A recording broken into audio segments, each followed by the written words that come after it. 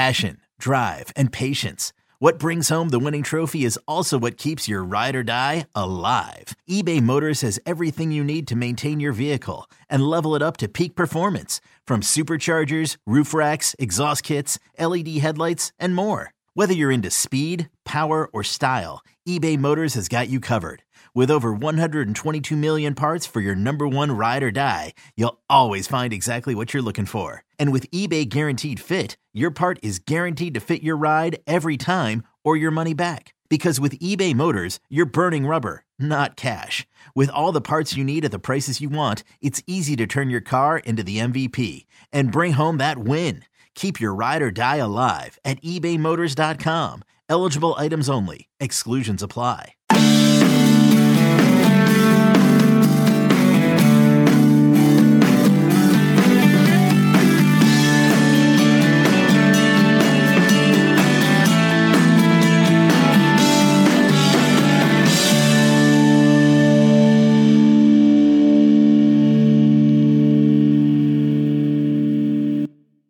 Welcome back to the Bama Online Podcast. This one on a Tuesday, March the 1st. It is March already. Crazy, right? March the 1st, 2022. Travis Reier, senior analyst for BamaOnline.com. It is a Tuesday, so it is a Tim Watts Tuesday here on the program. Tim, welcome back to the Bama Online Podcast. I assume as we record this mid-morning on Tuesday, you've already gotten in the morning run. You probably already run a 10K on this Tuesday. You've probably done pull-ups, sit-ups, push-ups, had your Raisin Bran. So you're ready to go, right, Tim?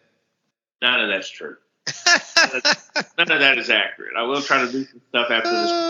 So, it's odd you mentioned Raisin Bran. 2 weeks ago, I had the first couple of bowls in 1 week of Raisin Bran I've had in probably 20 years. Dude, we're both Raisin Bran years old. It's that time. We got to do it, whether we want to or not. Well, the minute it's true, but the minute I could buy my own cereal, I'd never purchase Raisin Bran. But, I was first Fruity Pebbles. Anything that had color was going to rot my teeth. That was my choice. So Raisin Bran, my mom would try to, force that down my throat, but I was in the house. I was in the house the other day, and my oldest son's a little bit of a Seinfeld cereal kind of eater, and that was there, and I ate it for the first time. Yeah, Raisin Bran milk doesn't hit like Fruity Pebbles milk, right? No. That Raisin Bran milk at the end, it's just not quite the same. Let me tell you why I don't trust Raisin Bran, because if you ever finish it and don't rinse out the bowl or wipe off your spoon, leave that sitting in there overnight. Yeah. And come back to what you've done. Yeah, you need a pressure washer if you to get it off. And you need to seal it, put some Raisin Bran on it. That's going to put a cast for you. You don't need Flex Seal. No, that stuff. I came back. I looked up. I had forgot to wash the spoon off, and I spent a fair amount of time trying to get that spoon clean the next day. Just let Raisin Bran dry on the bottom of that screen door boat, from the Flex Seal commercial. Fruity Pebbles, because I've never left any in the bowl. So they'll do that too, though. Fruity Pebbles will pretty much ferment right there on the bowl pretty solidly as well. But that's kind of where we're at our ages here. We have to have the Raisin Bran. I got some friends already doing the Metamucil. Man, I kind of refuse to go there. I'll up the bran intake, but I'm not quite ready to go full geriatric at this point. Something else, Tim, I'll tell you how old I am now without telling you how old I am. I set alarms on my phone to remind me of appointments, podcasts, things like that. And then they go off and I forget why I set them to begin with. That's how old I am now. That's why they have the label, though. That's kind of that's an age thing. My kid, we have this thing around the house where we set the microwave timer. Because I tell the kids, if you're washing your clothes, you're never coming back. You're going to leave them in the washer until they complete. You're never going to put them in the dryer unless you remind yourself. So we turn on the microwave in the kitchen, because then you have to walk to the kitchen to turn it off. And then you're right by the washer and dryer. Well, half the time when it goes off, nobody knows why it went off. The one that said it's probably gone to the store. So you got to kind of label things to get, have that activity successful. I'll tell you what, with so much going on with University of Alabama athletics these days, between baseball, softball getting underway, obviously Nate Oates' team winding down the regular season this week with a home game against Texas A&M in Tuscaloosa tomorrow night, and then a road trip to LSU on Saturday. I need all the reminders I can get because there's plenty going on. And, when we talk about baseball in general right now, are you just kind of settling in to the college baseball season with no real expectations for at least Major League Baseball on the horizon? If you're somewhere where there's minor league baseball, you're going to be okay if you're Birmingham, other cities. But are you kind of just in college baseball mode at this point, Tim, when it comes to hardball? I mean, Friday they had I think it was Friday. Well, it was last week. There's a lot of baseball. The opener, the walk-off home run was pretty fantastic. I know Alabama obviously struggled against Texas, but who isn't, right? I mean, that's you come in with like that. I mean, the first game's the one that hurt. 0 for 11 with runners in scoring positions. A really good team. You missed some opportunities there, obviously. But I was kind of excited about how that team played for 2 2/3 of a series. I mean, I thought they did really well. They were tied in the 6th inning in Game 3. Texas is a legitimate ball club. I was pretty excited to see them so competitive. Obviously, they've got to score more. I mean, that's just like I saw that discussed a lot. Obviously, they got to score more, but very competitive, good defensively. I felt like,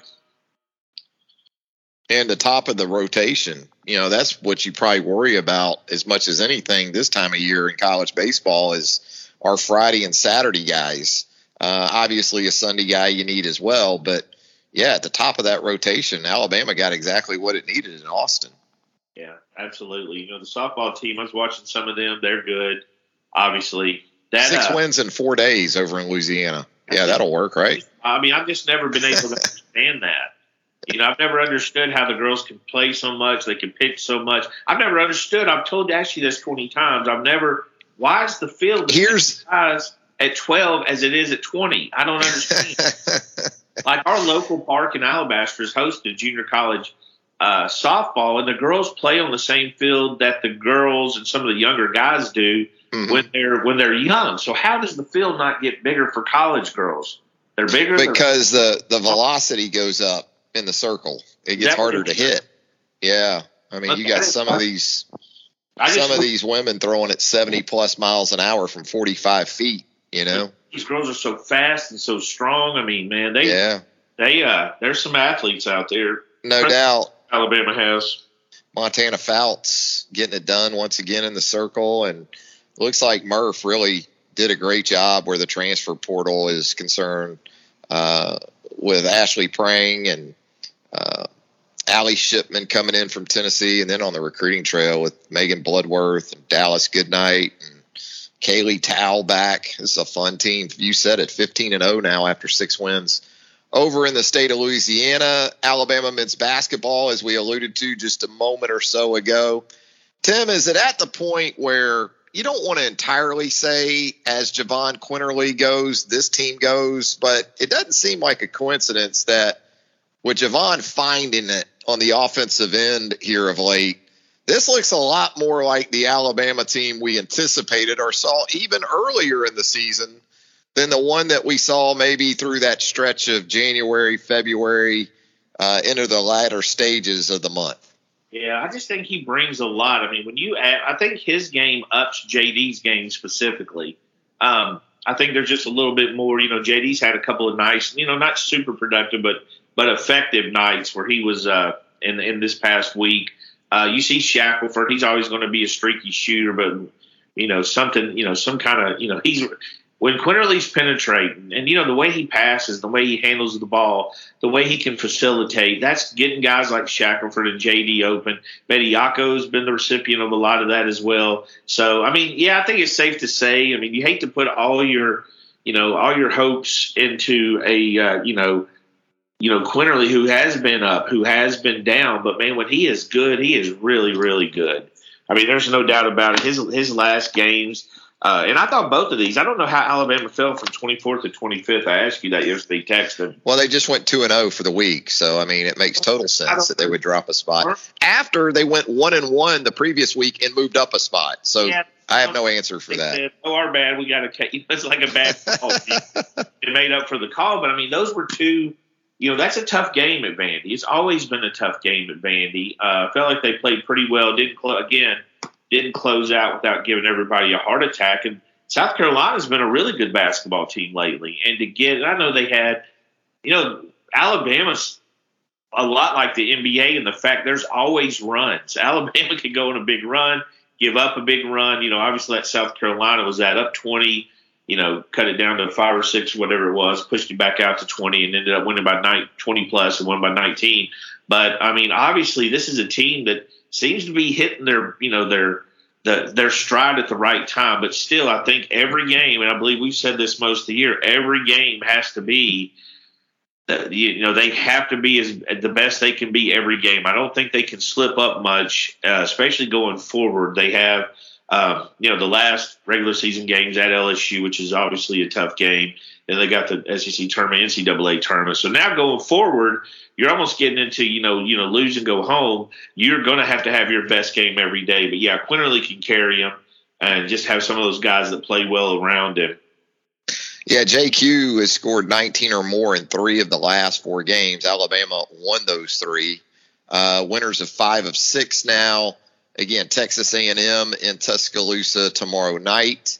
Alabama solo 5th in the SEC, but even with that, serious consideration among noted bracketologists anyway. I think Jerry Palm of CBSSports.com, he has Alabama as a 4 seed right now, Tim. Does that surprise you? I mean, when you look, I don't know how everybody does it. If you look at Alabama's resume, especially if you're focusing on the top, I think if you look at a 20 or 21 win team with the top wins they've got, yeah, I can definitely see you thinking it's a 4 seed. It's also how much is he going to factor in the losses. Again, I think Georgia's still got the 1 win, right? Yes, Georgia has one SEC win. Yeah, that's the one thing that that stands. How much will they hold that against them? Will be the question. I think you can make an argument either way. I feel the top 6 seed was pretty much a given with this team's resume. 4 would be good though. 4. You know what? Being in the tournament twice in 15 years, this team being as up and down as it was, and maybe striding out at the right time. I mean, I think anything in that upper 4 or 5 bracket would be fantastic. But I think a lot of that depends on how they finish. Are they going to win these next 2 games? Do they win a couple in the SEC tournament? If they do that, certainly I can see them as a 4 seed. I think if they go 2-0 this week to close out the regular season, get to 21 wins, 11-7 in the league, I think maybe the worst they're going to do, regardless of Tampa, is a 5 seed. I would probably agree. I mean, that LSU game, again, it's going to, we know it's going to be tough and it's winnable, but it's also losable. People talk about no doubt. People talk about winnable games. We talk about losable games. So I think, either way, LSU's a really good defensive team, sporadic on the offensive end, a little bit of a rivalry there too. So that should be fun. But yeah, I mean, if you can win at Baton Rouge, close out with double-digit SEC wins, kind of struggle middle of your year, but win 20+ games, one of the toughest schedule, and have some of the best, some of the best wins in the nation. Even their losses this month. I was looking, I was answering a question on the message board. I mean, they lost to 3 top 5 teams, I think it was. Now Kentucky was 2 of them, but every loss they had in February was to a top 5 team. And a legitimate, teams competing for the number 1 seed or number 2 seed.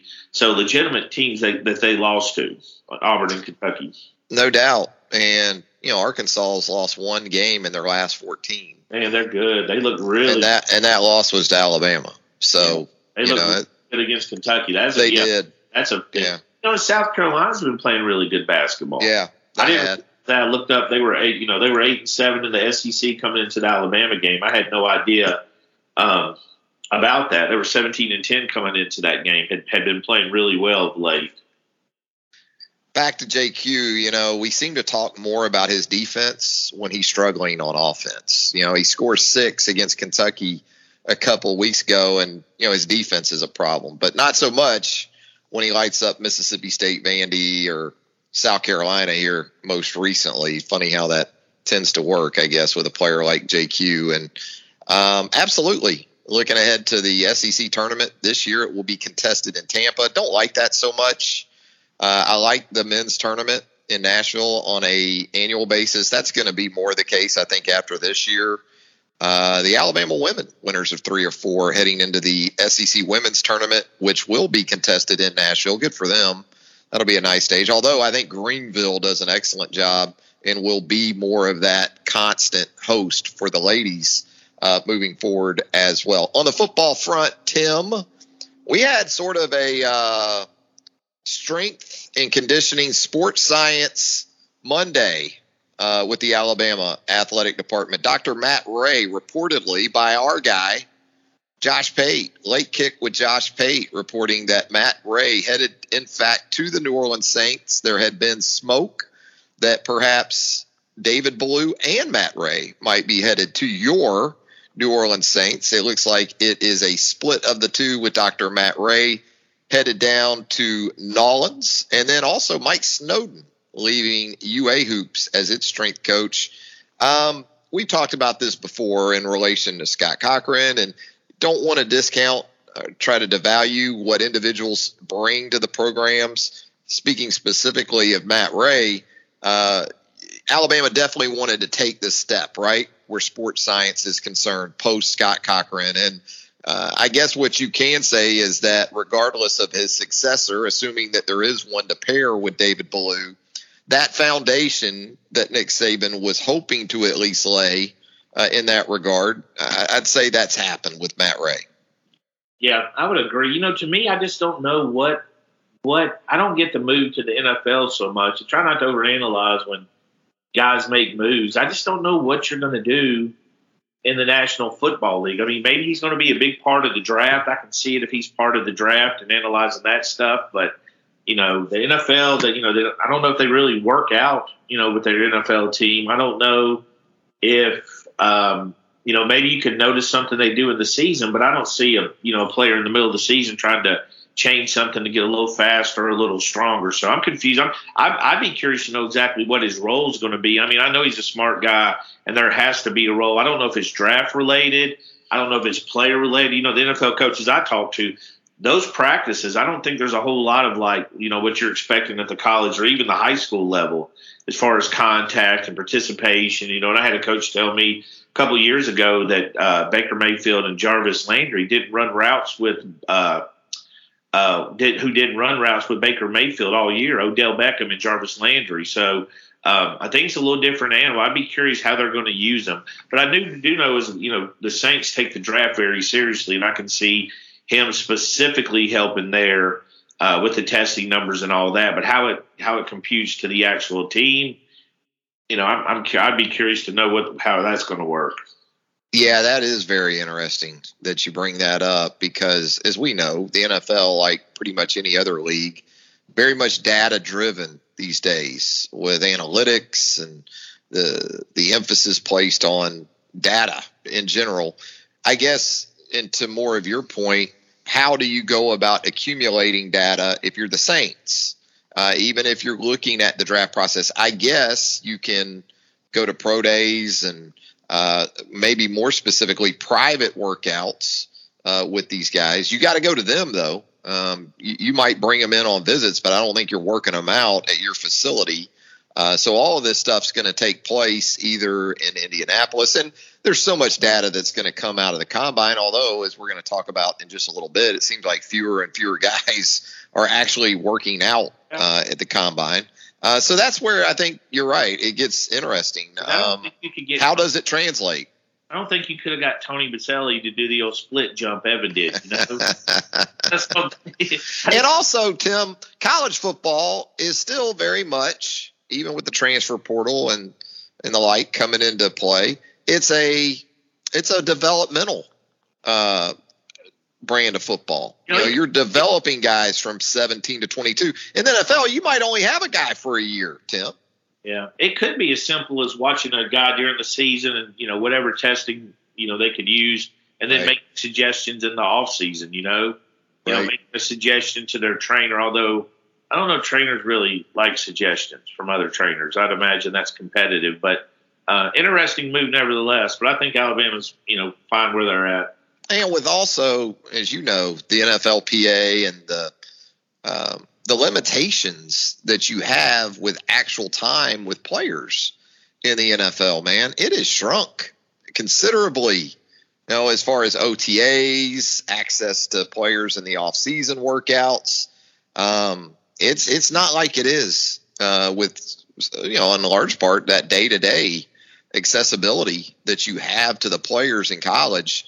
That's not the case in the National Football League. Speaking of player acquisition, man, big recruiting weekend coming up for Nick Saban and his staff in Tuscaloosa. Last week here on the podcast, we previewed the pending commitment of Jaleel Hurley, the outstanding defensive back for the up in the Florence area. 5-star, makes it official following our podcast on last Tuesday, commits to Alabama. So a lot of 5-stars, I guess, expected in Tuscaloosa. And you think about it, you consider how loaded the state of Alabama is this year, and it's easy to say, well, yeah, a lot of those guys are in-state guys. And true, there will be a handful of those. But, man, I'm seeing 5-stars from Florida, D.C., Texas, not just limited to in-state, Tim. No, not at all. I mean, Alabama, they're going to have both their commitments are expected. Jaleel Hurley, Elliott Washington. And I'll tell you, that's, what, the classes have always been, with Alabama, have always started a little bit slow. To get Hurley and Washington on board, if you watch these guys film and see just their offer list and the stuff they bring to the table, this is an extremely, extremely strong start to the 20, I can't remember what year it is, 23 class. So, yeah, then you add these guys coming in. I mean, obviously the in-state group is going to be fantastic. The Thompson kids, Tony Mitchell, Peter Woods will be a couple that come in. But, yeah, when you're talking about guys like Malik Bryant's coming in, he's a 5-star. Guys from California, Dalen Austin's expected in. Now, expected in is important because, things change. The travel, the weather and stuff like that happen. But the list, Cormani McLean's another kid from Florida who I'm pretty sure you were talking about earlier. But there's a ton of talent coming in. Alabama's really perfected this part of the trip. It's good to get them in early. I think that the theory is with recruits, you want to be first or last, right, with your visits. You really don't want to be second, third, and fourth for the most part. You take some risk either way, but the earlier you get these guys on campus, the better. Some of these guys have already been on campus, and you'll have the commitments out here helping them recruit. So, yeah, it's going to be a huge event. What are we expecting, Tim? Because I'm going to get asked this. You're going to get asked this. So maybe commitment timeframes beyond what we've seen with Hurley here of late. You mentioned Washington as well as being on board early for this class. Not so much in terms of specifics of particular recruits or even maybe position areas, but give us a sort of refresher so we can keep the masses semi-calm in terms of time frames and how it tends to work maybe these days compared to some previous years. I think kids, decide they want to commit. I really, it's hard. Even with Jaleel Hurley, who's a heavy Bama lean from the start of the process, the minute he got the offer, Freddie Roach did a terrific job there. He was a heavy lean, but you saw him, even he postponed his. So it's hard for these guys. I think they get excited, they want to commit. And then I think people talk to them, and I think even coaching staffs where they go to. I know Alabama's did it before. Slow down, make sure it's okay with your parents and all that kind of stuff. The commitment watch is fun. There's guys you can put on the commitment watch, but also kids get offended when they're, everybody thinks they know what they're doing. You right. See on Twitter where, expect a surprise, and then he chooses exactly what you thought he would do 18 months ago. You've always got that factor in. Locally, I do think there's some kids, a guy like maybe Peter Woods, maybe Pierre from Eufaula, kids like that could possibly commit. It's usually the in-state guys or the out-of-state guys that just are ready to get that commitment behind them. But for me, Hank does that a little bit more. He speculates on who could be on the commitment watch and who isn't. I think you start with the in-state and then work out for guys that could be possible. And also, I think the dates change so much. It's hard to really even, lock in a date anymore. Yeah, Hurley was that way, right? He had a change to his, and you understand that. Things happen. And see, I had to put I think he's committing early because if he doesn't heaven forbid, if this kid decides what's going on, Tim? I mean, look, I've never seen people so mad at other people's decisions. But I mean, Hurley literally postponed his. I think he wanted to do it on his mother's birthday. I'd have to double check that. That sounds right. But he postponed it, and everybody had Texas A&M NIL getting it. I was like, where the hell is this even coming from? I mean, every class leaves people with like this fear factor of somebody. And we'll get through. I mean, dude, I still have once a year somebody goes, oh, remember Eric Gilbert? You know, I mean, my Lord, you've got 100 5-stars since Eric. You know what I mean? Well, Tim, we know you and 5-stars. You and Hank just hold back on us. We know that. You don't tell us everything. I want to tell them to educate. I want to say the picture the best and the safest without them losing their mind. And that's not always easy to do because if a kid takes a visit, I mean, if you remember, Demoy Kennedy took a late visit to LSU and the board was on fire. You know, it was. He gone. I mean, it's the first thing. Now, I will say a lot of the, our BOL roundtable members are great because a lot of them egg on without believing it. They're the best. Oh yeah, they love the strife. Right. Yeah. And that stir it up. Feed the frenzy of those who are paranoid that he actually is God, which is kind of, it's kind of funny. I mean, it's tongue in cheek, but I really think it comes down covering recruiting or watching a game. If you watch our game threads, it's so much about the person. It's literally, is your glass half full, your glass half empty? I mean, if you watch a game thread, if you jump in our game threads after any game, South Carolina, I mean, if Alabama was up 18 and it got cut to 11, here we go! I mean, another team can't have 2 buckets. We are gonna lose. Can the other team not get 2 buckets without us losing our mind? Tim, they don't have scholarship guys. They're all walk-ons. We're supposed to beat them by 80. They don't have scholarship guys. I have a really close friend who says it all the time. They got scholarships too. Exactly. And, he's exactly right. So, I mean, I get it, the emotions, the back and forth, the sway, but recruiting's that way. And, if a kid takes a visit, in-state kid goes to – why would a kid from the state of Alabama who has an offer not visit a school like Georgia? Why would a kid in Georgia with this, an offer from Alabama not visit Alabama? I mean, it makes sense that these are 2 pretty high-profile programs. They're not really that far apart. You know what I mean? It makes sense that kids from Alabama go to Georgia and Georgia kids go to Alabama and vice versa. It makes sense that they visit those schools. Auburn has always got a lot of Georgia kids to visit. They're a little closer to the border, but, you've seen that walkover with Alabama, especially with Saban here, or even, earlier than that. So it makes sense these kids take visits. And I'll tell the fans something else, the ones that get upset when they change their mind. It's a hell of a lot better for them to change their mind and make their mind up when they're 100% sure. Because they commit to Alabama and then they want to take visits, everybody's going to lose their crap again, saying, I thought he's committed. That's not committed. It's hard for these kids who are 17, 18 years old to, they're very scrutinized. Like I say all the time, teenagers are stupid. I was a dumb teenager. You were a dumb teenager. We are not very intelligent for the most part, not compared to what we're going to be at 35. Yeah. So when they do stupid stuff on social media, when they take visits or say stuff, it's kind of to be expected. And then everything they say is under a microscope, Mm-hmm. You know what I mean? It's hard. I mean, I would like to get a 5-star recruit tweet the most random thing, huggly bugly, and watch the threads meltdown. No doubt. Anyways, to answer your question, I think some in-state guys could be looking. I think a lot of them really want to take visits. The ones that don't want to take visits are obviously the candidates, because I think most people want, if you take, Alabama's never, the myth with other schools, Alabama doesn't really care if you take visits and you're committed. I don't think they encourage it, but a lot of their commitments have taken visits and they've dealt with it. Clemson tried to put the kibosh on that. That probably went sideways the last couple of years with kids taking visits. But for me, I'm a guy that thinks kids should take the visits, get comfortable where they want to go, and then pull the trigger.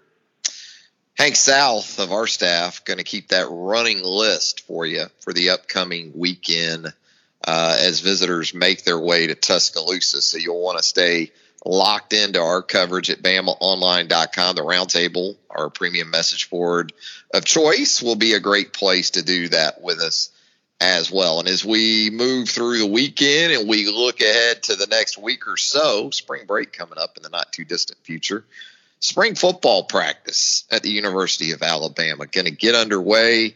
Early look, early thoughts on the 2022 version of Nick Saban's 16th team at Alabama.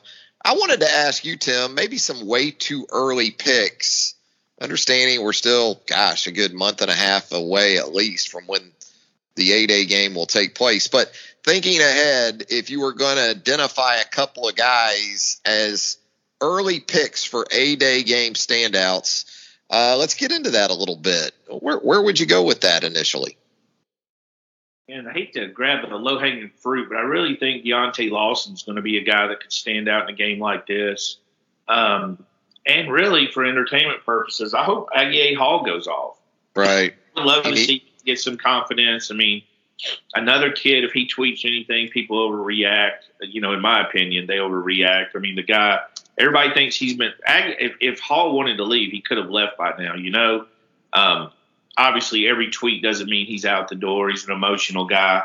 But I'd like to see those two guys, especially considering, the opening. We've been waiting on Lawson for a couple of years now, right, to have a chance. All we've heard in practice is really good things about him. And also want to see a wide receiver step up. Obviously, we want to see the transfers that come in. Any of those three guys, the portal guys, they could factor in. But I'd really like to see Hall or Brooks at that wide receiver position. I'd like to see Leary as well. I'd like to see what Leary can do on any kind of quick pass across the middle and see what he can do. But Lawson is definitely a guy I want to see. Terrion Arnold, I think, could be a standout guy. You see a lot of him on social media, the work he's doing and the work he's putting in. You hear a lot of good things about him. So any of those guys. And one more, Goodwine. I think Goodwine has a chance to really. Interesting. Monkel Goodwine. Yeah. Heard nothing but good things about him and Damon Payne. And so that's two more. They're going to have that opportunity, hopefully, to get out there and maybe, have that chance. Because, Saban's been preaching when you get your opportunity, make the most of it. Well, the next opportunity's when? It's this spring. I mean, this is your chance to show you need to be on the field and to build into that momentum and to grab a building block. Kyrie Jackson's another one. I mean, this is a good spring practice for us because there's so many guys we're going to get a good long look at, hopefully. But also we're able to discuss leading into the season where there's opportunities for them to finally step in the role we anticipated them playing early on. Yeah, I think you hit on it. Where this team has needs moving forward. And certainly Deontay Lawson, I thought he was great in A-Day last year. As an early enrollee, he was kind of thrust into a role with the first group on A-Day and played exceptionally well. Agiye Hall had a nice performance in A-Day game last April. So those would be some guys certainly on my list as well. But yeah, just areas of need for this team. And I mean, offensive tackle, right? You got to look there. The guys that you brought in a year ago, the 5 stars you brought in a year ago with J.C. Latham, Tommy Brockermeyer, does Damian George develop, or does he just become maybe more of an inside player?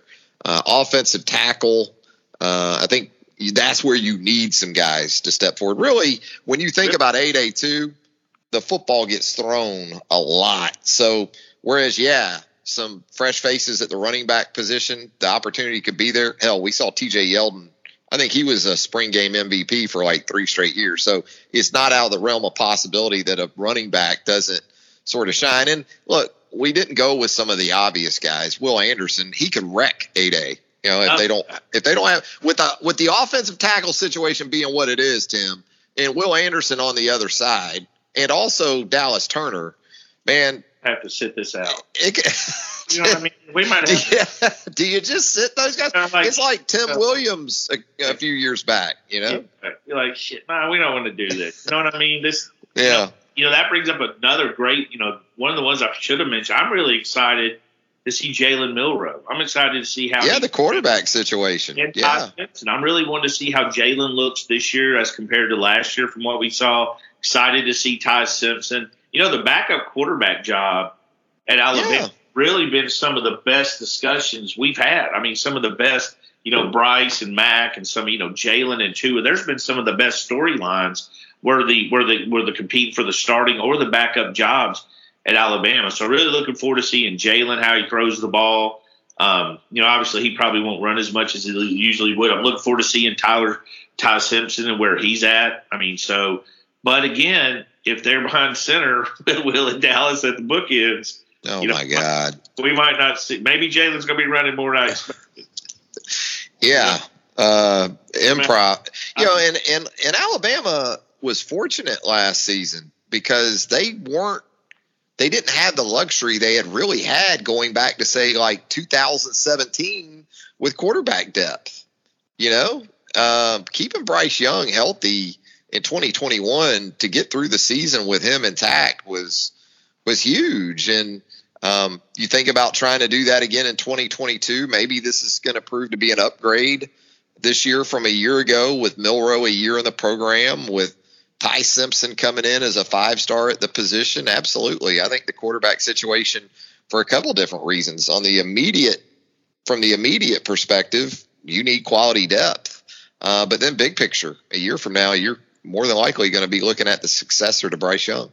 And another thing in this game where you've got guys that you want to see. I mean, you don't really need to see Will, Dallas, Henry, but you do see Jeremiah Alexander, Jahad Campbell, right? Murphy, Jaheim Otis. There's guys that in early enrollee guys, Curtis Perry on that defensive line that you want to see that can go get the reps. You could put Jahad at that edge. You can put Jahad on the inside. You can put, obviously Lawson was a year younger, but you could put all those guys out there and see them. So you don't really have to see Henry, Will, Dallas. I mean, you kind of know what they are. I'm sure they want to play.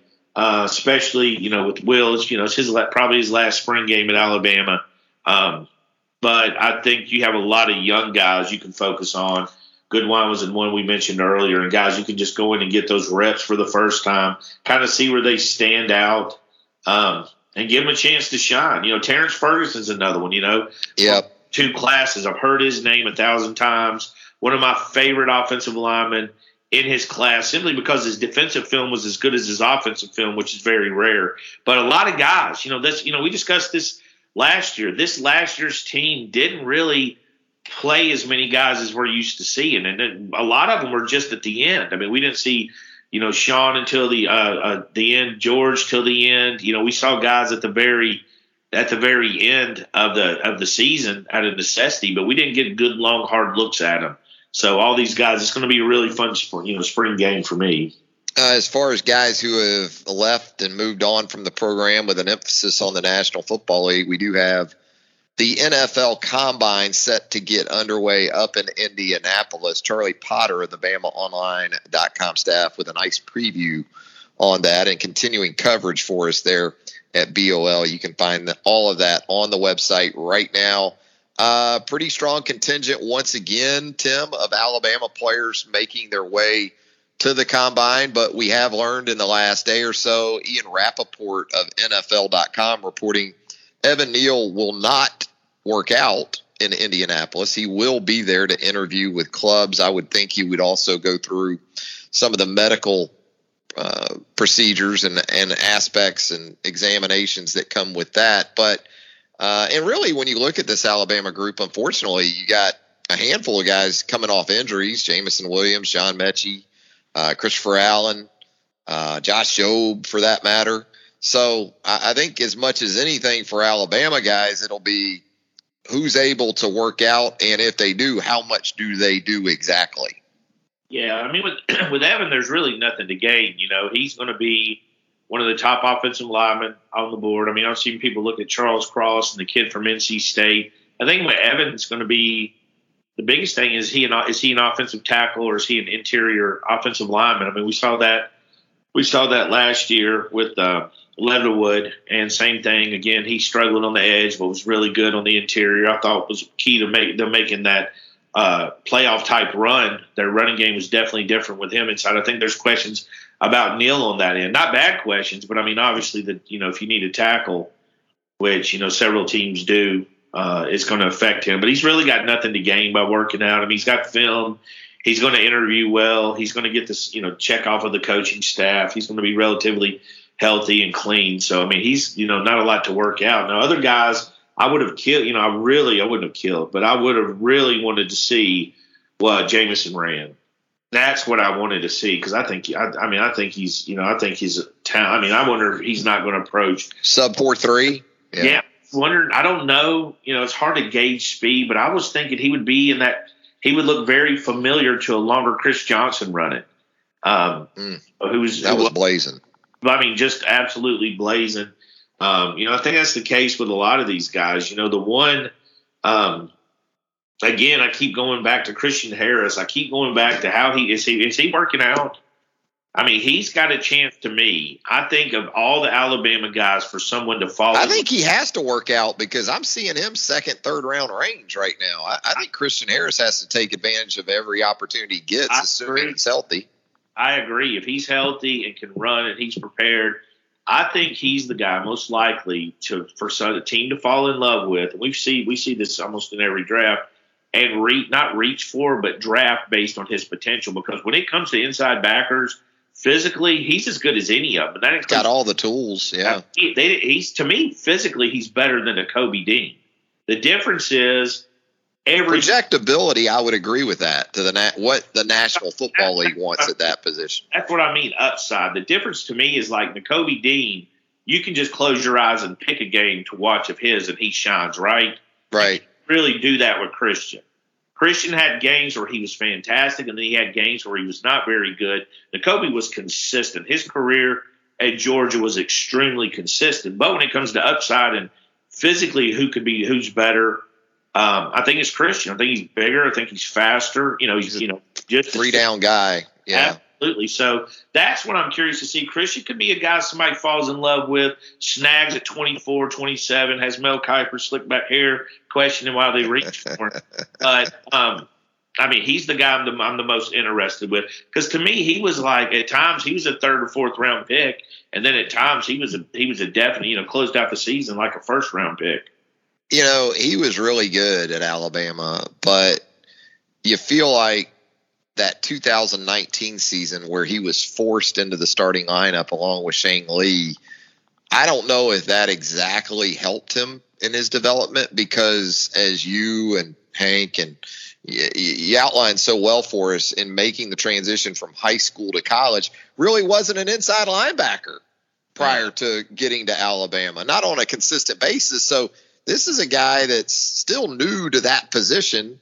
And whereas, again, he was good for Alabama, I don't know if Alabama got the best version of Christian Harris. In other words, he's still got a lot of room to grow, and that may work to the benefit of whoever picks him. And if you get him in the second round, or even if you go late first and you jump up there to take him, you're going to have the mindset, in my opinion, that, you know what, he's still maybe a couple of years away from being as good as he can be. You're going to have some patience, I think, too, with Christian Harris because he's still becoming that guy at inside linebacker. No, I totally agree. I mean, he's got 3 years of experience at inside linebacker, which is wild to think about. I mean, he showed up. I mean, he's in the secondary in college. In high school. He's still young. I think he just turned 21 right after the season. In fact, it was somewhere near the national championship game. So he's young. He's 21 years old, 3 years experience. Physically, he's really going to be stuff they're going to check off. I mean, the film is going to be hit or miss. Again, it's almost like Alabama's basketball resume. It's Charles Dickens. It's the best of times. It was the worst of times when you're looking at film of Christian. But his best is really fantastic. NFL tends to focus on that and testing above all his upside. We've seen him do that several times. Again, he's a young kid. He's still a baby at 21 years old and getting that experience. But yeah, I mean, he's kind of a high risk, high reward kind of guy when you really get to it. You could come out and steal somebody in the draft, or teams could, play it safe and take them. in that second round, I feel a little bit more comfortable about it. We mentioned Evan Neal not working out. It seems to be more and more of a theme, especially with guys that project first round and certainly top half of the first round. Does this hurt the NFL's TV show, also known as the NFL Combine, in your opinion, Tim, or is just the backdrop of the Combine? Because, look, we have daily programming on major cable outlets right now in regards to the NFL. It just seems like fans of the NFL, that they just like hearing talk about the NFL. And so whether or not some of these guys work out, does that hinder the Combine coverage? Will it limit your viewership maybe in regards to the upcoming days in Indianapolis, or are you just a hardcore enough NFL fan that you'll watch regardless? Yeah, I'm that dummy. You know what I mean? I'm going to watch it. I'm going to put it on. I'm going to watch it. We've always had guys sit out. Even when me and you were growing up, kids would sit out. And there's the stories about Deion showed up in a limo, ran the 40 and left. I mean, all that stuff is true. I mean, the thing with the actual show is it's long as crap and turned into like the entertainment hour. And sometimes entertainment 4 hours. Sometimes when people are on TV and being seen more than they usually are, they take that show and think it's their comedy special. And I listen to stupid ass jokes that Deion, I do not need you talking trash to every DB, that every wide receiver's out there in those drills like he used to do. And it's just, it turned into a lot of entertainment value. So it can be too much. I get why people don't watch it, but that's a show you can watch. You can watch that thing on mute, which is, something. There's downtime, right? Even between 40 runs. I don't know if there's a way they could structure it where they could have 2 40s going. You know what I'm saying? Have one going from left to right and have one going from right to left on the other side of the field. Now, they may mess with the scouting aspect of it, but in terms of viewership, you could eliminate that downtime between runs where it becomes filler space and you kind of subject to some of the stuff you talked about. I don't know how many coaches are really watching the 40. Right, exactly. Stands and their chit chat. A lot of what get 2 going, and then all the click them off. I've covered a lot of camps over the years. A lot of that I don't remember watching anybody run the 40. You know what I mean? I don't remember I got to see. Now I was watching for the time. There's certainly kids we'd get excited about, but watching it's not part of it. You're there for the one-on-ones, you're there for the live drills, you're there for the cuts and all that kind of stuff. So I think they could cut that 40 down. I think they like the airtime. It's a lot of talk. It's very informative. If you haven't watched a college game in your life and you watch every day of the Combine and pay attention, you're going to come out there an educated fan. They're going to tell you about this kid and his background, and he grew up playing the violin. You're going to get a lot of information to gather as a fan, which is what I like. I love the backstories. I love I hate the draft because the draft focuses on every negative thing's ever happened. Remember that one year they literally sought out anybody who had passed away in everyone's family and focused on that as they were drafted. It was in the middle of COVID. The Rinaldi effect. We're all depressed. We don't need, to know all. Every story, every death's not an adventure or a major story. Sometimes that's just the way, stuff happens. But this focuses on the little stuff that matters. Grew up so-and-so. Grew up in England playing soccer. They're always the backstories that I love. And there's even stuff about Alabama players that, you'll hear about, as much as we cover them, there's still stuff that gets by. So I'll watch it. Me, I'll watch anything, but, I think it's still the value. I don't think they have to watch the 40s. I agree with you. Get them out. Get them in, vertical jumps, all that stuff could be going pop, pop, pop, pop, and then running multiples. Yeah, because they're really going to look at the testing. You don't think that Bill Belichick's going to sit down and go, I saw him run the 40 and he looked gimpy, even though he ran a 4.38. There's no analyzing like that going. And Bill's not even going to be the Belichick's not even going to be the one to look at the film and break it down. They're going to have it. Put player profile, Travis Ryer, 5'11", 180 pounds, 14. I like that. I like those measurables. Yeah. That sounds good. There you go. I need to get that on my driver's license. I'm going to break all those guys down. When they look at them, they're going to look at film. They're not going to shuffle it based on the 40 time. Yeah. Or they better, well, maybe the Lions would have, but I probably shouldn't have. Let's get into the roundtable mailbag, man, because it's a busy one, and we certainly appreciate all the input, all the help with that from our subscribers there at BamaOnline.com. We'll start with our guy, Jam Bama. He asked, what position battle are we looking forward to the most during Alabama spring practice? I guess we hit on some of this in terms of projecting some A-Day stars, but I'll still stay with offensive tackle because you need two of those guys. So it spans multiple candidates at that position. I think corner, right? You're looking to see if Kool-Aid McKinstry continues to trend in a very positive direction. Wide receiver too. You got to have some guys step up there, Tim, I guess. I agree. I mean, a lot of the guys we discussed earlier, the backup quarterback position, the wide receivers, who's going to step up, and have a chance to shine. There's a lot of opportunity for these guys. I mean, there's a ton of opportunity for guys that want to come in, especially the wide receivers, where you don't have to gripe about lack of opportunity because you're definitely going to get a chance in the A-Day game. I'm looking forward to seeing Aaron Anderson. I think he's a guy that has a chance to be what we thought JoJo Earle was going to be. And I still haven't given up on JoJo Earle. He looked hesitant.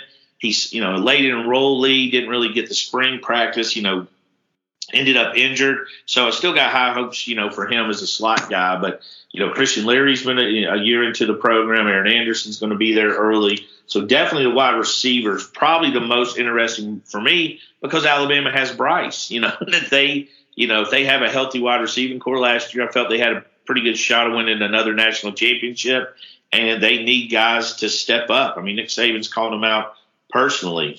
So for me, that'd be that wide receiver position. Jam Bama also asked, what is the deepest position in this 2023 class? If you had to sort of isolate on one area, what would it be in terms of depth? Defensive line, possibly. Inside line, obviously linebackers, another. That front seven has some depth potential there. You got to see a lot of these guys step up. There's a lot of questions on the defensive line. Linebacker, I think they're really loaded. I mean, we didn't even mention Jalen Moody fighting for a starting linebacker spot. He'd be starting in a lot of schools. So linebackers definitely to me is probably the deepest up potential-wise, especially if Jihad, as expected, starts out at the inside linebacker position. I mean, that's just another guy to throw in the mix. You got Henry coming back, a 4-year. Is he a 4-year SEC starter? That's right, isn't it? He's going to be, yeah. This will be his 4th year SEC starting. I mean, very rare air when it comes to that kind of stuff. So backers definitely deep, but potentially both sides of the line, we just need to see guys step up to give them that depth. What about in terms of the 2023 recruiting cycle, a position of particular depth that you would look at for this next class? What about that? That they need to add depth, or they will have just depth? Looking at the 2023 cycle as a whole, is there a specific area in this cycle where positionally you go, wow, this particular group is loaded? Again, the defensive line, that edge rushers you're talking about, Russaw kid from Montgomery, James Smith's from Montgomery. He's an interior guy. Russaw's an edge guy. You got Peter Woods at Thompson. You got, Kelby Collins, Pierre kid from UFall. I'm missing a bunch of them. It is a loaded, defensive line group. And if you include the edge rushers, kind of like that Jeremiah Alexander guy. So absolutely have a chance to have an excellent defensive lineman. Will be tough choices they have to make. I mean, there's a lot of guys to weed to and go through. Hunter Osborne at Hewitt Trussville is another one. I mean, I think I counted 8 guys to some degree that have a chance to end up, I think, definitely in the SEC, but at Alabama, guys are going to look at. So defensive line would be the 2023 positions. J-Lar in the roundtable mailbag asks, who do we think will boost their stock among Alabama players the most at the Combine? We hit on some of this a moment or so ago, but it sort of gets pared down based on availability and who is actually going to work out. And I think we talked extensively about Christian Harris having that opportunity. I know Tim felt strongly about that. I think there's still a couple other guys. Fedarian Mathis, I think the entire process, he's going to be one of those guys that you're going to hear everything from potential to sneak into the late first to maybe a third, fourth round pick. So I'd say a big stretch coming up for Phil and the opportunity to make that jump to a higher level on some draft boards. You know who else could be a guy they fall in love with is Armour Davis. Yeah, got that. Small sample size, didn't play a lot of games, was really, really good. Underappreciated how good he was, probably because we didn't get that long a look at him. Then he was injured. Not sure his workout situation, but he's going to be a guy. I was talking to an NFL guy that was asking me about him, and who said like his film we've got's really good. He's very balanced. He's got good size. Again, the film they've got's good. It's just not a lot of film. So again, you go to the NFL and how they're going to grade people, but he's a guy that they could really fall in love with. Mature guy, is going to have Saban's blessings. Went through a lot of battles to get where he's at, to even get that starting position. So I think he's a guy that somebody could take a chance on early. Yeah, definitely checks the boxes where critical factors are concerned, and maybe even has some projectability at another spot or two in the secondary in addition to corner. Big J Law in the Roundtable mailbag asks, do you guys have pellet grills? Big J, I do not. I am a Big Green Egg loyalist. I've had mine for about 11 years now. I do have some pellet grill envy based on the feedback and what I've seen from those who have them. But no, I do not have a pellet grill. What about you, Tim? No. I don't. You're on record as not being much of the chef master, the barbecue guy. My wife is a grill monster. I mean, she's got you covered. Yeah. She I knew early on, when I would grill, that she would bump me out of the way. And I would notice because I'm usually watching the game or doing something and coming back to it. I noticed if I left it too long that she would end up on the grill. And we got to the point I was like, do you think I want to do this? I'm not that guy. I don't care. I don't need an apron. I don't need a spray bottle. You can have at it as long as you cook the things I like. But she did, and she's great at it. So we got her a green egg. She kills it. The chicken there is at the next level. She does a great job. I don't have to cook much. But no, I do not have a pellet grill. I see them discussed a lot. I don't really know when one is. I know it is a hot topic. I'm scared I'm gonna get flooded with DMs explaining it to me. You guys don't need to do that. I love you guys. You do not. Yeah, I mean, if there's a pellet grill that wants to sponsor the podcast, maybe send us a couple of pellet grills. We'll take receipt of those. No problem. I obviously love them. So we both have our price, and frankly, it's probably not that high, right, Tim? Kind of cheap. To be honest, we are. You can get us for pretty cheap. Hey, Boo AU in the Roundtable mailbag asks, what player that is not a true freshman do we feel will really have a breakout spring in football? Again, this sort of goes back to the A-Day topic that we hit on. But, typically when I think about non-true freshmen, I think about second-year guys that maybe we didn't hear a lot about as true freshmen. And I think Deontay Lawson could fit that bill as a breakout guy in year two. You hit on a couple of the young defensive linemen earlier, Tim, Goodwine and Payne. When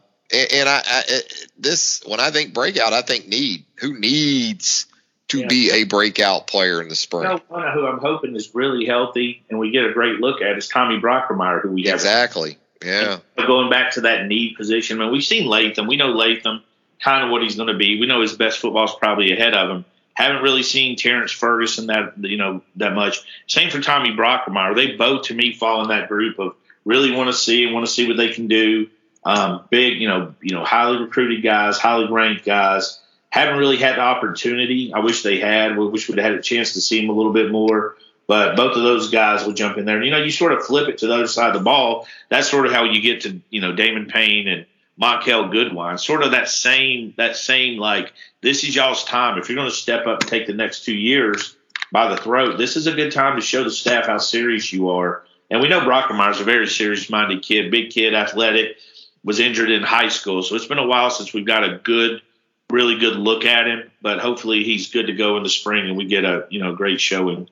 I'll give you one off the radar, and this is just gut as much as anything else. I'll go Jamarian Latham as a second-year guy. Yeah. You don't hear anything about Jamarian Latham, but in what I've seen of him, he reminds me of Fedarian Mathis, maybe a little bit of a tweener in terms of size, but from what I've seen, motor is not an issue. So we'll see. I'll just throw that one out there, Tim. Another kid that was similar to Terrence Ferguson, if you remember, I love the fact that whenever you have a guy at one position who's as good at another position on the other side of the ball, it's usually a good sign the athlete they are. Minka was that way. Landon Collins was that way. Andre Smith, coach, put him at defensive line for me in the season opener as a senior, and I think he had 7 plays, 3 sacks, a caused fumble, and a tackle for loss. Yeah. And, he did it just because I was like, I bet he'd be an unbelievable defensive tackle. He said, Dre, you want to play defense? He said, yes, sir. He stuck him out there, and after that, he did the cutthroat to me like we've seen enough. He really was unbelievable, what you expect. So I know that Latham fell in that category too. Great offensive film, similar to what I said to Terrence Ferguson, but also really good defensive film. Yeah. MacMan 10 in the roundtable mailbag, among other things, asks possibility of any more transfers. I guess you could look at that both ways, and I guess the answer to that would be hell yeah. MacMan 10, there is the possibility of more transfers, especially once you get beyond spring practice. We don't know where Hank South is right now. I'd be shocked if there weren't more transfers. I'd be shocked if Alabama didn't go back to the portal and bring in another guy or two. Well, 2 things are happening. One, you go to the spring, you don't get the spring playing time you want, transfer in May. That's going to happen in a lot of schools probably. And then also you've got guys that weren't academically able to transfer right away who have to finish this spring semester to be able to transfer. So there's a lot of stuff still to happen. I don't think that portal's really going to be shut. You know what I mean? We saw guys, we saw Marcus Banks enter in the middle of a season that he probably would have started a few games, towards the end. So we've seen guys enter in the middle of it. We've seen in the summer. The portal's almost, you can, if you're emotional and get mad, this is the equivalent of, slamming the door and screaming, I hate you to your parents and leaving. That's what the portal's become. We've seen guys in it and out of it in the same day. I don't even know how that's possible. So I don't think transfers are done. You mentioned Marcus Banks and that scenario, how it played out over the second half of the 2021 season. In retrospect, that may have been his Anthony Everett, Levi Wallace window, and he left before he could take advantage of it. You get to the point where you just I get it, but and it's all in hindsight, but that's what it sort of feels like now.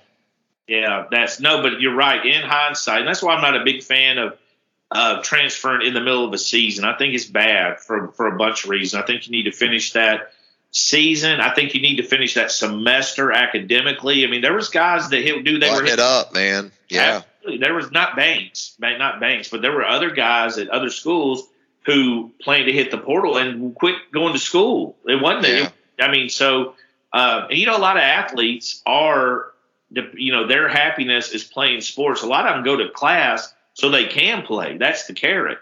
The academic clock keeps running. Just because you stop playing, the academic clock it doesn't stop, right? Yeah. You can't pause it. In the middle, game 6, right. Middle of a semester. Yeah. So that happens. So yeah, there's definitely. I don't think we're ever until they put a window, a time frame. A 1 week window in the fall and the spring or whatever they might do. They should really, give you a 10-day window a couple times a year to transfer, in my opinion, and narrow it down, because otherwise you're just encouraging people to get, mad at practice because they went from 1 to 2 and hit the portal. A lot of dramatics that go with the way it's set up now. MacMan 10, he also wants to get weird with you, Tim. He asks you have a hypothetical 18-year-old daughter. Which early enrollee are you picking to marry your hypothetical 18-year-old daughter? That's such a crazy question. I thought about. You love you some Jihad Campbell, though. I do know that. It would be, and I actually have a daughter. It would be Jeremiah Alexander. Yeah. Probably because I know the kid so well. You know what I mean? I've known him for a long time. I know where he's coming from. He actually dated one of my best friend's daughters for several years. As far as personality, he's the one I know the most. I wouldn't trust nobody. I wouldn't pick any 18-year-old to marry my daughter, period. Bryce Young's probably the most unassuming, nice kid, we've ever dealt with. And I'd be eyeballing him down. It's like that scene in, was it Bad Boys 2 or 3 where Will Woods answered Martin Lawrence's daughter was going to prom and Will came out acting like a fool. I think he had a gun out and everything. That's probably going to be me. Jared Burns here in the mailbag. Gun to head, who wins the CB2 spot, Kool-Aid or Kyrie Jackson? I guess Jared Burns just assuming Elias Ricks is CB1, right? Because he's asking about CB2. I think there's some stuff to play out here, and not just at corner, but also when you look at star and you got Malachi Moore back, you got Brian Branch back. Man, I'm not assuming nothing at those spots. I don't know why Jared's so aggressive. He chose violence. Chose violence. Yeah. I agree. I think Ricks is going to be thrown in the competition. I think we saw things with Kool-Aid that make you think he's going to have one of the spots, locked up. Kyrie certainly played well at times, has that natural instinct. Kyrie, let's be honest, there's a couple guys thrown in the worst scenario, the hardest scenarios. Hall was one. Kyrie was one. I mean, they're just thrown in. You talking about in the fire. They were just thrown straight in the fire. So, but I agree. I mean, I think Ricks, Ricks is a mystery to me in some regards. When you watch his film, and I probably take criticism for this, took it before, Ricks has a sense for the ball that's really uncanny. It's more instincts than it is, say, speed, dynamic, athletic ability, isn't it? I told people, like when he transferred to Alabama, I said, compared to other DBs, the corners, I don't think he runs well. They're like, you're crazy. He runs. He's not Marlon, put it that way. No. But what he is he's a natural offensive ball carrier once he intercepts it. He's got an knack for finding the ball. And some guys just do that. They just find – Minka can sit in this third row eating popcorn and a ball will bounce up there for Minka. Every Steeler game, he's got his hands on a football. I mean, the ball just finds him. Rick's got tremendous skills. He's a risk taker. He will break off. He will. Yeah. So he'll jump some stuff. Yeah, and that's going to want, you jump the wrong thing, and then coaches jump, Coach Saban can be influenced. Yeah, but he's definitely going to be in it. But I agree. I think Kool-Aid and Jackson and Ricks are three guys you can put in that mix and play itself out. I would be, I think Kool-Aid for sure is going to get one of those two spots. That's me. Yeah, I think he's a guaranteed one or two. Yeah, see, that's the one I'm most sure about. I think Jackson and Ricks, but also I think we'll see them all in the field several times. I think there's a lot of versatility there with those guys. Yeah, a lot of different combinations you can consider between the corner and safety spots in 2022. Gumpin247 asks, most miserable football game, sporting event you have attended, terrible game, bad weather, etc. For me, it always tends to go back to weather, and not even so much rain as temperature. Some of the 1986 Alabama-Florida game in Gainesville was like a 1:00 Eastern kickoff, and I still have scars from sunburn, I think, from that one, back when Florida Field in Gainesville had artificial turf, and that was a September game. That one would be near the top of my list. I also went to a couple cold weather games, been to Green Bay, been to Pittsburgh when it's been 7 degrees. Didn't necessarily enjoy that either, but mine's more temperature related. I don't know about you, Tim. Yeah, the worst by far, because usually I don't risk it. I look out there and I'm like, man, I don't like the way that sun's setting up this early. I'm good. I'm finding excuses not to go. Or I'm becoming a Saints fan who has a dome. I'm like, shoot, I'll go. It's no big deal. Or basketball. Heck yeah. My preferred sport, the indoor sport, go figure. We went to the Papa John's Birmingham Bowl with South Carolina and UConn. Jeez. And it was friggin' freezing. I mean, It was – I don't know why it was so cold. And partly I'm seeing this dumb game. I went, my family went, had some family friends went with us, his wife, his kids. We went there. And I remember walking in, the lady behind me, a South Carolina fan, she was griping the whole way. She was, this is bull crap, the parking, for a major, if they're going to host a major bowl, the parking's got to be better. And I turned around and I said, well, ma'am, this is not a major.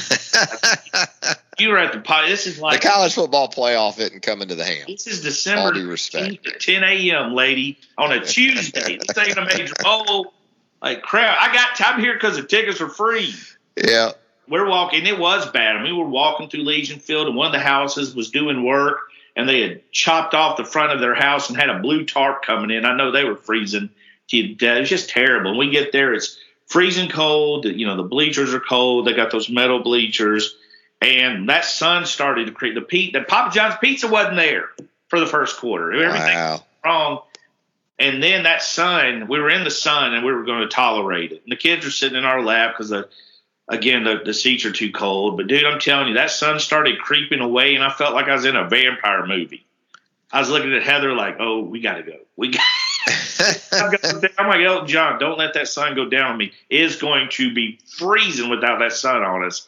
And we bailed probably second quarter. I think it was a fairly good game. Yeah. If I remember correctly. I think UConn won. It's that game you don't really want to be playing if you're an SEC team. But that was easily my most miserable experience. Maybe most miserable overall in any event in my life. I'm scarred. That would register. Yeah, and these cold weather games that folks love to tweet about, the snow and 7 degrees. Trust me, I've done those at the aforementioned stops in the NFL, and they were bucket list trips. Don't get me wrong, and they were a lot of fun. But by about the second quarter, you come to realize quickly that those kind of games are best consumed from the comfort and the warmth of your living room rather than maybe in person. Now, the folks in those areas, they just get used to that shit. I can't get used to my hot chocolate freezing from the bottom up by the second quarter. I can't get used to that.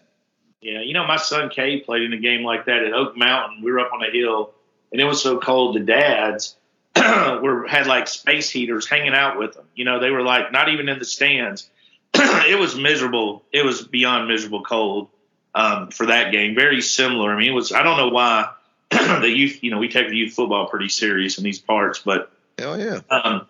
I don't know why we played a game that cold, but it was absolutely freezing.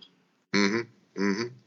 All right. In Bama, I Trust One, he asked about breakout names going into spring practice. I think we pretty much have hit on those, but we certainly appreciate the question and the input in Bama, I Trust One. So we'll finish up with Third and Golding, who asked him, will Texas A&M let Alabama get any in-state kids this year? Maybe a little bit of a play on Jalil Hurley. Maybe he's referring to Alabama's great work in the state of Texas in the past and Jimbo and that staff for reasons that seem to be debatable, I guess you could say, doing a good job with the in-state kids. Yeah, I mean, Alabama fans, to be the bully, they always feel bullied by a team each year. It's kind of weird for some of the fan base. Is like every fan base hates Alabama, sees Alabama as the bully, but every year Alabama fans have got it was Georgia one year, it was Clemson one year, it's Ohio State, it's LSU, it's Texas A&M. Look, Texas A&M put a great class together. However they did it, they put a great class together. I don't anticipate the NCAA kicking down their door and snatching all those kids off campus. I think they just put a great class together. However they did it, I think they figured out a way to put a great class together. Alabama also had a great class. I mean, they had a tremendous class. They had an excellent class as well. So I don't think the Aggies should be in their head with, with everything. I mean, figuring out the NIL, teams did it. Texas had a wide open state. Alabama not so wide open. Other teams are figuring it out. Jimbo Fisher's always been a really good recruiter. That's what I think people forget. Texas A&M has probably been the biggest since Georgia won their championship. Isn't Texas A&M probably the biggest powder keg monster waiting to blow up left right now? I mean, yeah, you know what I mean? As far as, school, academics, big name coach, a lot of talent and all that stuff. Georgia was the same way. It took them 40 years to win a championship, but everybody knew it was coming. I think Texas A&M's probably the next one if somebody's due to do that. So they're definitely going to contend. Unfortunately for them, they do have to go through Alabama, LSU, Georgia, Florida, Tennessee, and the SEC. So obviously the road's going to be tough for them. But I don't expect Texas A&M to get everybody. They didn't get everybody they wanted last year. They didn't get Jahad Campbell, for instance. So I think they'll be good at recruiting. I think they always are. I don't know why we talk about Texas A&M a lot, And remember 2 years ago, Ohio State had a class. It'll be untouchable. No one will ever catch Ohio State. They're running away. And here we are 2 years later, and that same year, Alabama had a better class than Ohio State. Not that Ohio State's not a great program. They obviously are. But, I think teams are going to compete with Alabama, and Alabama fans had better get used to it.